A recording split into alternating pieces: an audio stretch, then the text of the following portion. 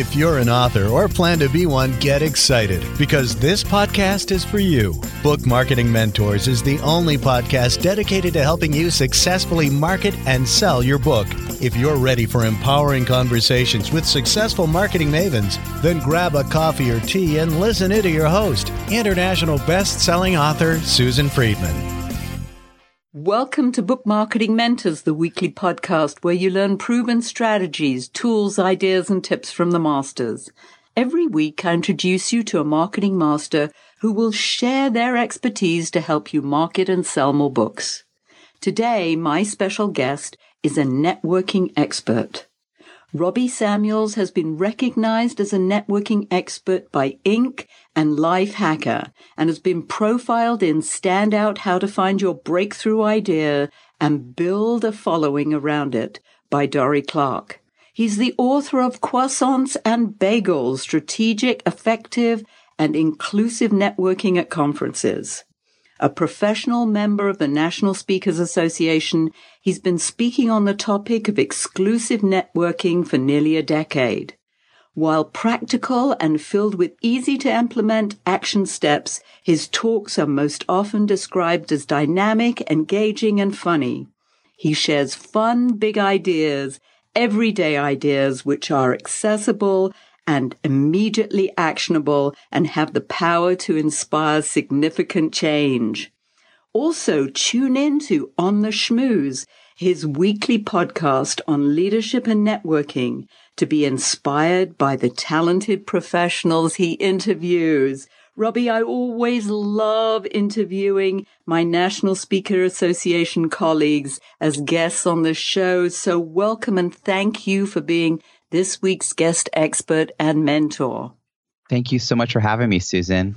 So, Robbie, Croissants and Bagels. I absolutely adore the title of that book, and I'm sure there's got to be a story behind it. Am I correct in thinking that? Absolutely. It's not your typical business book title. Croissants versus Bagels is the most memorable and powerful concept from a talk that I've been doing for nearly a decade. The signature session is called Art of the Schmooze.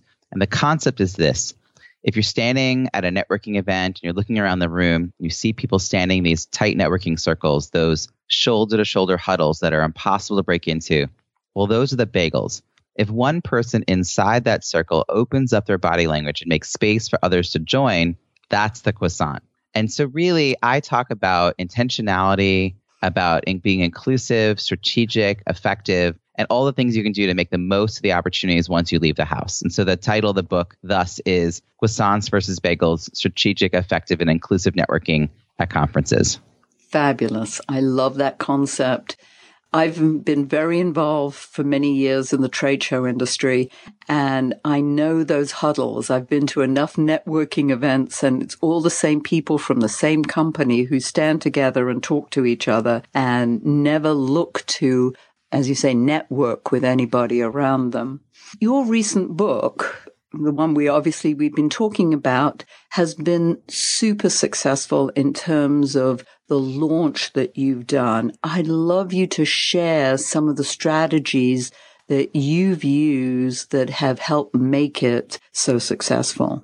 I'm really glad to share this. I was not someone who was drawn to writing. It's not something that comes easy to me. It's hard for me to sort of sit down and find that time. So I was so glad to be done with the writing part of it. And then the editing part came and I was like, okay, now I do all the editing part. When we finally got to the marketing part, that was familiar and comfortable for me. And so I've learned that that's not true for most writers. It's usually the opposite. They're happy to write, not so happy to market. So I love the concept of your podcast.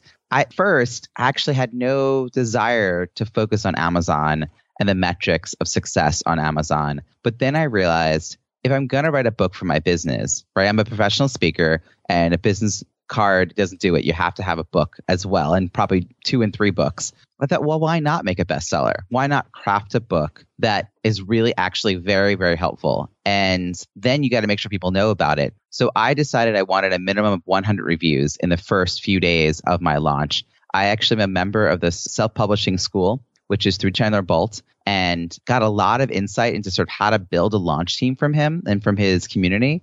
I did it in such a way that even they're impressed. It's sort of funny. They're like, wow, your results are amazing. And I'm like, but you told me if I do all these things, this will happen. But I think I added a few things. First of all, my launch team was over 300 people. It was about 337 people. And so I made a landing page using lead pages. And I had people join through that link. So they all went right onto my email list and I can keep track of them. I also had a Google form that people were directed to right after that, where I asked them why they wanted to join and a little bit about their level of interest, their level of energy and time to commit to it, and like whether they had any special efforts. And so you went through that process. I'm kind of curious from your perspective, what it was like to get that link and to sign up for my launch team. Well, I found it enormously professional. I just like, oh my goodness, this is serious stuff. I was interested in how you did that. And the fact that, as you say, it was very strategic, the people you picked to be on that launch team, and then what you wanted from them to help you to be basically your foot soldiers. I'm going to give you a little behind the curtain. There was no one denied access to the launch team. I'll take everybody. It was a bit of a litmus test. Having that little bit of a barrier where the signing up and giving your email address, that was no big deal. But then 80% of the people filled out the Google form. Not filling out the Google form didn't mean you didn't get contacted. I still made sure that as you signed up, you still got all my emails. But it gave me a sense of who might do more. And so our fellow friend and colleague in NSA, Kathy Fayok, was one of the people who signed up, and she offered to help me do a virtual book launch. And so that offer came because she filled out the form. And I sort of saw her opportunity and I was like, oh, what does that mean? And then so we did a webinar. Little things like that came from it. I had a feeling, and it kind of bore out, that about a third of the people who signed up for my launch team would actually follow through with writing the review on Amazon. So I needed 300 people, but I couldn't out of the gate say I wanted 300 people because that sounded kind of ridiculous. So I said 100 and then 200 and then 300 as it kept growing. At the same time, I was asking for reviews in advance. And so about 125 people submitted a review via email to me before the book was on Amazon at all. I was able to therefore track my progress towards that 100 reviews goal. Now, the reviews weren't on Amazon yet, so I wasn't done, but it gave me some sense okay, most of the people who pre-write one will do this. And the reason I separated this, people get really anxious about writing reviews. It's not something many of us do often. Some people don't even do it for products. They never do it. They think they have to read the entire book word for word, which isn't the case. And I was trying to give them tips about that. But they wanted to craft this message. I'm like, it's 2 or 3 sentences. You could just bang this out. By separating that from posting it, which is the technological piece that some people got nervous about, it was able to be a 2-step process. And it also increased their buy-in. They were part of this earlier on, weeks before the launch actually happened. So that particular tip of getting the reviews in advance, I think proved very helpful. So now that you've got, I think it was 150 something odd reviews, how do you feel that's helping you sell the book? So it's about 160 some odd reviews worldwide because there's about 10 on other Amazon sites like Canada, Italy, UK. It's really cool. I think what happens is a couple of things. When the book launched, as it's still in Kindle, it will be out on paperback on September 12th, which will be around the time this airs. And so this is only Kindle so far. I will have a separate sort of mini launch around the actual paperback. I wanted the book to hit number 1, and because there's just credibility attached to that. And I very carefully chose categories where I could be competitive. So I did all the research to see where people ranked for paid Kindle and chose categories that were a good fit, but were also not unrealistic for me to hit number 1. And I also was able to contact KDP, Kindle Direct Publishing, and ask them to expand the category. So it's weird because the categories that you see online and the categories you see behind the scenes don't match up. So I actually just gave them 10 categories that I wanted and told them to delete the ones that I had used as I published. And they did that. And I hit number 1 in 3 categories. That helps everything because I think at one point my book was ranked at about 7,200 on all Amazon paid Kindle, which is extremely high. I mean, was better than I thought it would be. And then Amazon starts to actually promote the book. So when you hit 100 reviews, no one knows exactly how this works. It's algorithm, it's proprietary, but there's a sense that when you have a certain number of downloads and a certain number of reviews, and that magic number might be 100, then Amazon starts to push out your book for you. So I know that my book's shown up on the sidebar, not paid advertising, just through Amazon, saying, here's some new releases in this category you might be interested in. I also know people who sent me screenshots of my book being emailed out to people. You might want to check out this book. That's happening because of the number of downloads and the number of reviews. Talk to us about the categories, because I think that's very important. What did you suggest? First of all, what did you market the book under? And then what did you suggest to KDP? I'd have to pull it all up, but it was a mixture of communications. Etiquette was one, because I'm talking about welcoming community. Entrepreneurship. There's a few different categories where entrepreneurship was part of the title. Of marketing. I guess marketing and sales was another category.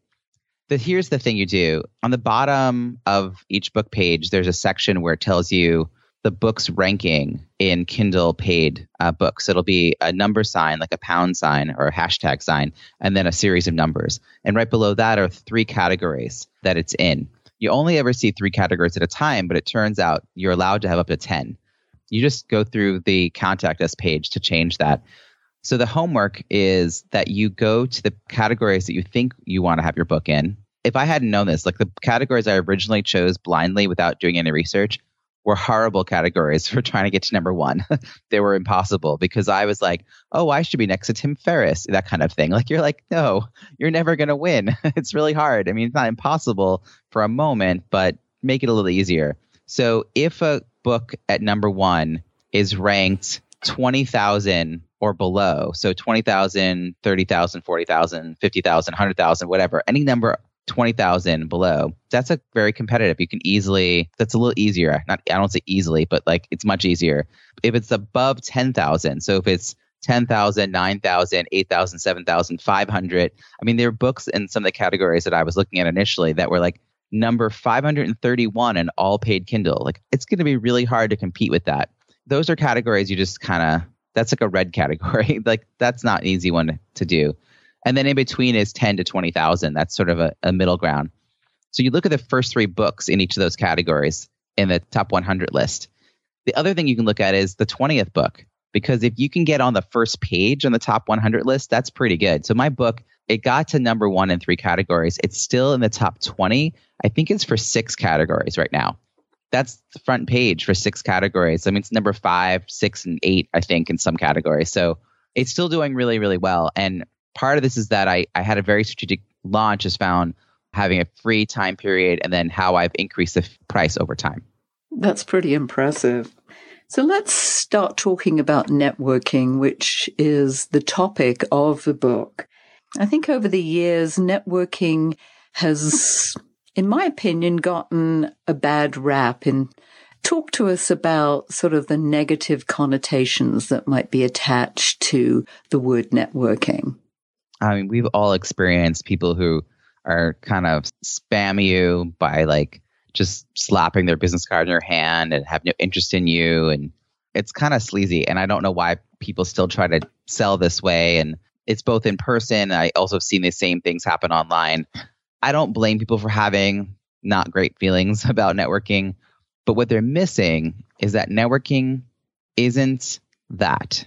It's actually about building relationships, about building community, about connection, about offering before you ask. And anybody who's really good at sales, they know that.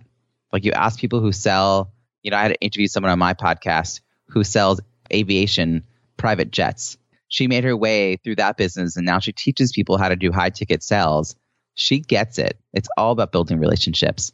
And I think the same thing for authors. They have to really be thinking about how to build their platform before they launch their book and doing a lot of offering. Because when you're launching a book, you're doing a lot of asking. I mean, there's going to be 2 weeks. I mean, you're on my launch team. I send an email every 2 or 3 days. That's a lot of asking. Part of my success is that I'd offer it a lot in the weeks, months, and years before that.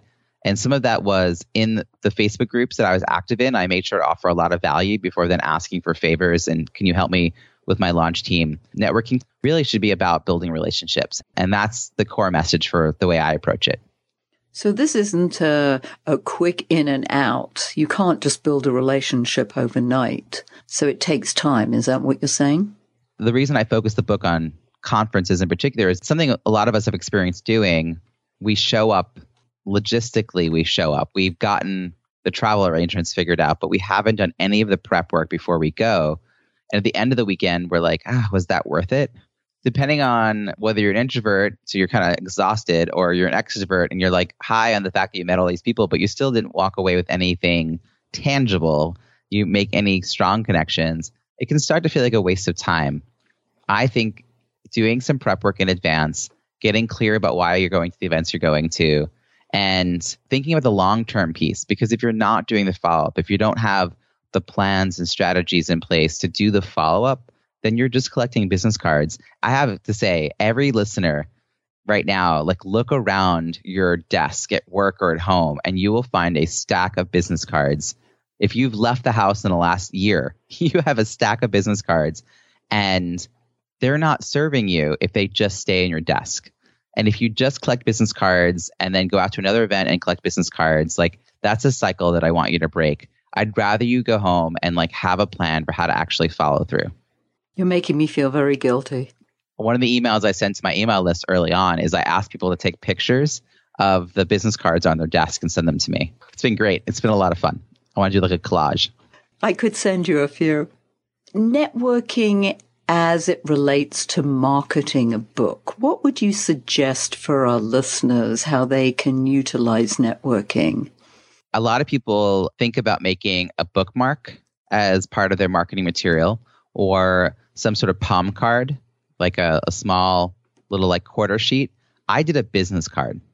Now, it's a little on brand for me because I'm talking about networking, but it's also so much easier for me and the person I'm handing it to keep track of, because it's something they already know how to keep track of. And I was able to have business cards on me at all times. So when I went to the conference where I just saw you, the National Speakers Association conference, my book was not launched yet, but I had a card where one side had the book cover, the title, the picture of it, and on the back it said how to join my launch team. And it had a link to my landing page. And it told them that if they joined, they were going to get access to a free copy of the book, and they were going to get the audiobook when it came out, and they were going to help me be a #1 bestseller kind of thing. And it worked. People would take it and go home and actually act on it. I also made a card after the book came out, same idea, but now the card tells you the book's available on Amazon or at robbiesamuels.com/bookstore.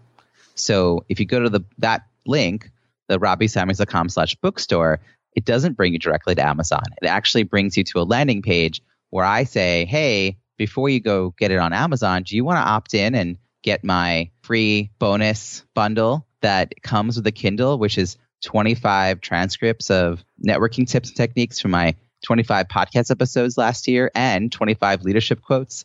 And about a third of people have gone through and actually then joined my email list. And that's part of my message here, is that your email list is so important, and it'll help you sell your second book and your third book and your fourth book. So even if you didn't start out with an email list, use your book. I've doubled my email list since the book launch. I didn't have a very strong email list. I was mostly using social media, but with this concerted effort of having a way for people to come into my website, opt into a lead magnet, it could be a 10 tips or checklist or something. It could be like a workbook related to your book, a guide, like a map, anything that gets people to feel like, oh yeah, that would be a great resource.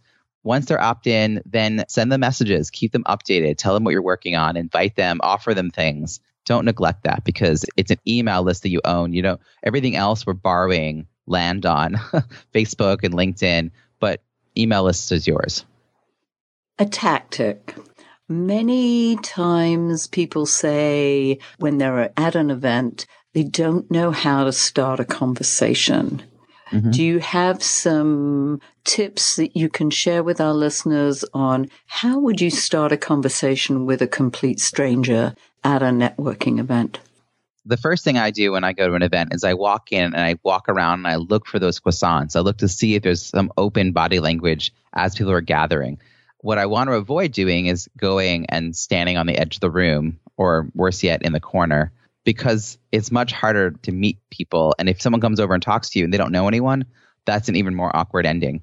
Try to get into the middle of the room. So you look for an opening. If you don't see an opening, get in line for food, get in line for a drink, and make eye contact with people as you're doing that activity together, and just make some kind of upbeat observation about what's happening in front of you. Don't complain. It seems like an easy way in, but there's not much more to the conversation once they agree with you. But if you say something upbeat, they might then invite you to join them with their friends and colleagues that are sitting down somewhere else.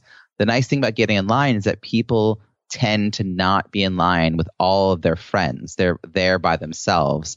And it's a lot easier to talk to people when they're not like standing with all their friends. The best opening line for me is, "Hi, my name's Robbie." Like, use your own name, but that's it. Like, it's pretty simple. And then maybe your affiliation, like I'm a board member or something. But I think we overthink it. A smile goes a long way in those kinds of moments. And then the opposite. How do you gracefully exit from a conversation? You realize that, yes, this was nice, but you don't want to stay with this person for any more time. What do you do to exit gracefully? The easiest way to do this is if you're still standing in a group with 3 or more people, if it's you and 3 other people, let's say, you're not going to interrupt the conversation to shake hands and say goodbye to each person individually, right? You don't do that. You just sort of tap the person nearest you and you mumble something about, "Hey, I'm going to go," and then you walk away. That is the easiest way to exit. If there's just 2 of you, or let's say there's 3 of you, you're going to have to make a decision, because if someone else besides you walks away, there'll only be 2. So when there's 3 people, either you have to decide it's time to go, and sometimes you have to almost leave before it's time to go, because you want to leave people wanting to talk to you further. That can actually be to your advantage. You might wave other people over to join your circle and make sure you're keeping that more of a croissant so that people can join you. But if it's just 2 people, one method is you ask somebody if they can introduce you. So if you're newer to the space, you might say, "I don't really know that many people here. Is there anyone you think I should meet?" And then they'll brainstorm for a minute with you, come up with a name, and you're like, "Oh, great. Would you introduce me?" And people like being connectors. They don't have to know everybody in the room to be able to do this. And I did this once at a conference with a college student, and I hadn't been in college in 20 years, so we were not peers. But he mentioned his intern supervisor and excitedly made that introduction happen and walked away feeling really, really good about it. That's another method. And then last thing that I would say on this is it's 3 G's: grip, grin, and go. So if it's just the 2 of you and it's time, the grip is the handshake. The grin is you say something nice to sort of smooth out the moment. "Great to see you. So glad you're here. Great running into you." And then go, which is you leave. And too often we interrupt this process. We shake hands, say something nice, remember something else we want to say that, and then that social cue of a handshake at the end of a conversation is kind of broken. So it's really up to us to make sure that we smoothly move through those 3 steps. And then you can always message people through any number of channels now if you think of something else after. That sounds very strategic. I love it. Robbie, if our listeners would like to get a hold of you, find out more about your services, the book, how can they do that? I do have something I wanted to share with your listeners, which is 10 tips for conference connections. It's a 3-page guide purposely written so that if you were walking into a conference and you had this on your phone, you could just read through it really quickly and implement the ideas right away. And you can find that at robbiesamuels.com/BMM. robbiesamuels.com is my website, which is where you'll find my podcast, which is On the Schmooze. You also learn about all the things I'm working on in the world. So one of the things I'm doing is I'm leveraging the book, and I'm doing free Q&A webinars, and I'm launching a pilot group coaching program, all based on the content in the book. So I love the learning what people are challenged by and helping them figure out how to overcome those challenges. That's very generous. So thank you. So listeners, make sure that you grab a copy of that. And if you were to leave our listeners with a golden nugget, Robbie, what would that be? So write your follow-up email before you go to the event. That was very short, sweet, and concise. So it's just that the process of doing that will make you think about why this event. why this particular event? Who are you trying to meet? Who's going to be there? You start doing that research, start thinking about the possibilities. You start thinking about what you'd want to tell them, what you want to learn, what inspiration you're looking for. You get a lot of clarity and a sense of purpose about going. You don't have to go to every event. Please don't go to every event. Be strategic about what events you're choosing. The second thing it does is that if you have this written and you track business cards you collect by putting them in a special pocket or turning the corner of the cards that where particularly meaningful conversations took place, if those two things happen, you're 80% of the way done of actually sending the email afterwards. If you can just start doing that, even if it's 3 emails every time you go out and it's 3 meaningful conversations, your professional network, your supportive community is going to just amplify by you actually following through. So you set yourself up for success, spend less time and energy out just at random networking events. I want you to stop wasting time networking and start building great relationships. Fabulous. Thank you so much for sharing your wisdom. And thank you all for taking time out of your precious day to listen to this interview. And I sincerely hope that it sparks some ideas you can use to sell more books. Here's wishing you much book marketing success. The time is now to take action and finally build your book-selling empire. And the great news is that Susan is here to help you. Visit bookmarketingmentors.com and sign up for a free 15-minute book marketing strategy session with Susan. She'll help you discover your first steps to marketing and selling your book. Only those who take action are rewarded, so visit bookmarketingmentors.com, and we'll see you again next week.